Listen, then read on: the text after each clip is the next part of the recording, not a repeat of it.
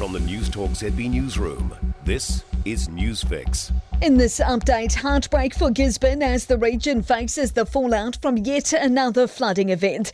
Tairawhiti is in a state of local emergency and crews begin work today, checking in on residents and assessing the damage.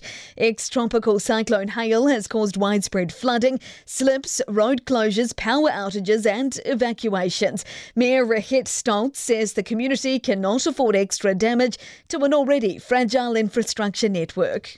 Our community is resilient and our community is strong, but our community is tired. We've seen this so many times in the last 3 years. Cyclone Hale is now moving away from New Zealand. Two Australian tourists, one of them a man in his 70s, have been saved from a cold night on the shoreline of Lake Tarawera. Police search and rescue found the pair after they called their family, saying they were in trouble on the trail near Rotorua. Police say they hadn't realised the track was one way and ended at a location that would require a boat ride to get back to the start. Almost 900 people have had their convictions quashed or sent back to court in the past decade.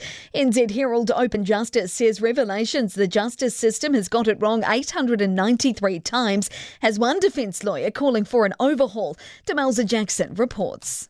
Elizabeth Hall says the concept that someone's life just goes back to normal after having a conviction overturned is grossly inadequate. Another 340 people have taken their cases to the Criminal Cases Review Commission to investigate whether they suffered a miscarriage of justice. Justice Minister Kiri Allen says there's no legal right for people to receive compensation for wrongful conviction or imprisonment. And a heads up before your next barbecue, Harmony brand beef and caramelised onion sausages were the best before date of January 20 are being recalled because they could contain blue plastic. New Zealand Food Safety says the bangers are usually available at New World, Pack and Save and Foursquare.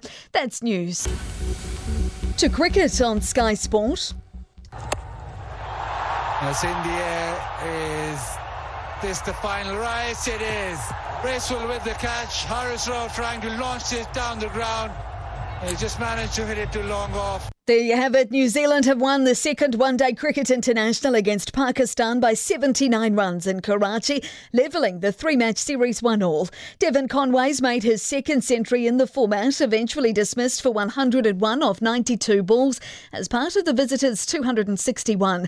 The hosts were dismissed for 182 in 43 overs.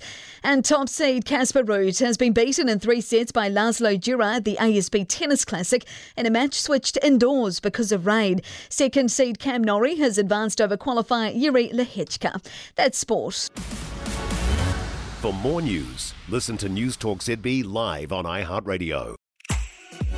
If you enjoyed this podcast, you will love our New Zealand Herald podcast, The Little Things, hosted by me, Francesca Rudkin, and my good friend Louise Airy. We focus on all the little things that you can do to make a positive impact on your life and to cut through the confusion from the health and wellness industry. Join us every Saturday to hear from the experts for all the tips and advice you need. Just search The Little Things on iHeartRadio or wherever you get your podcasts.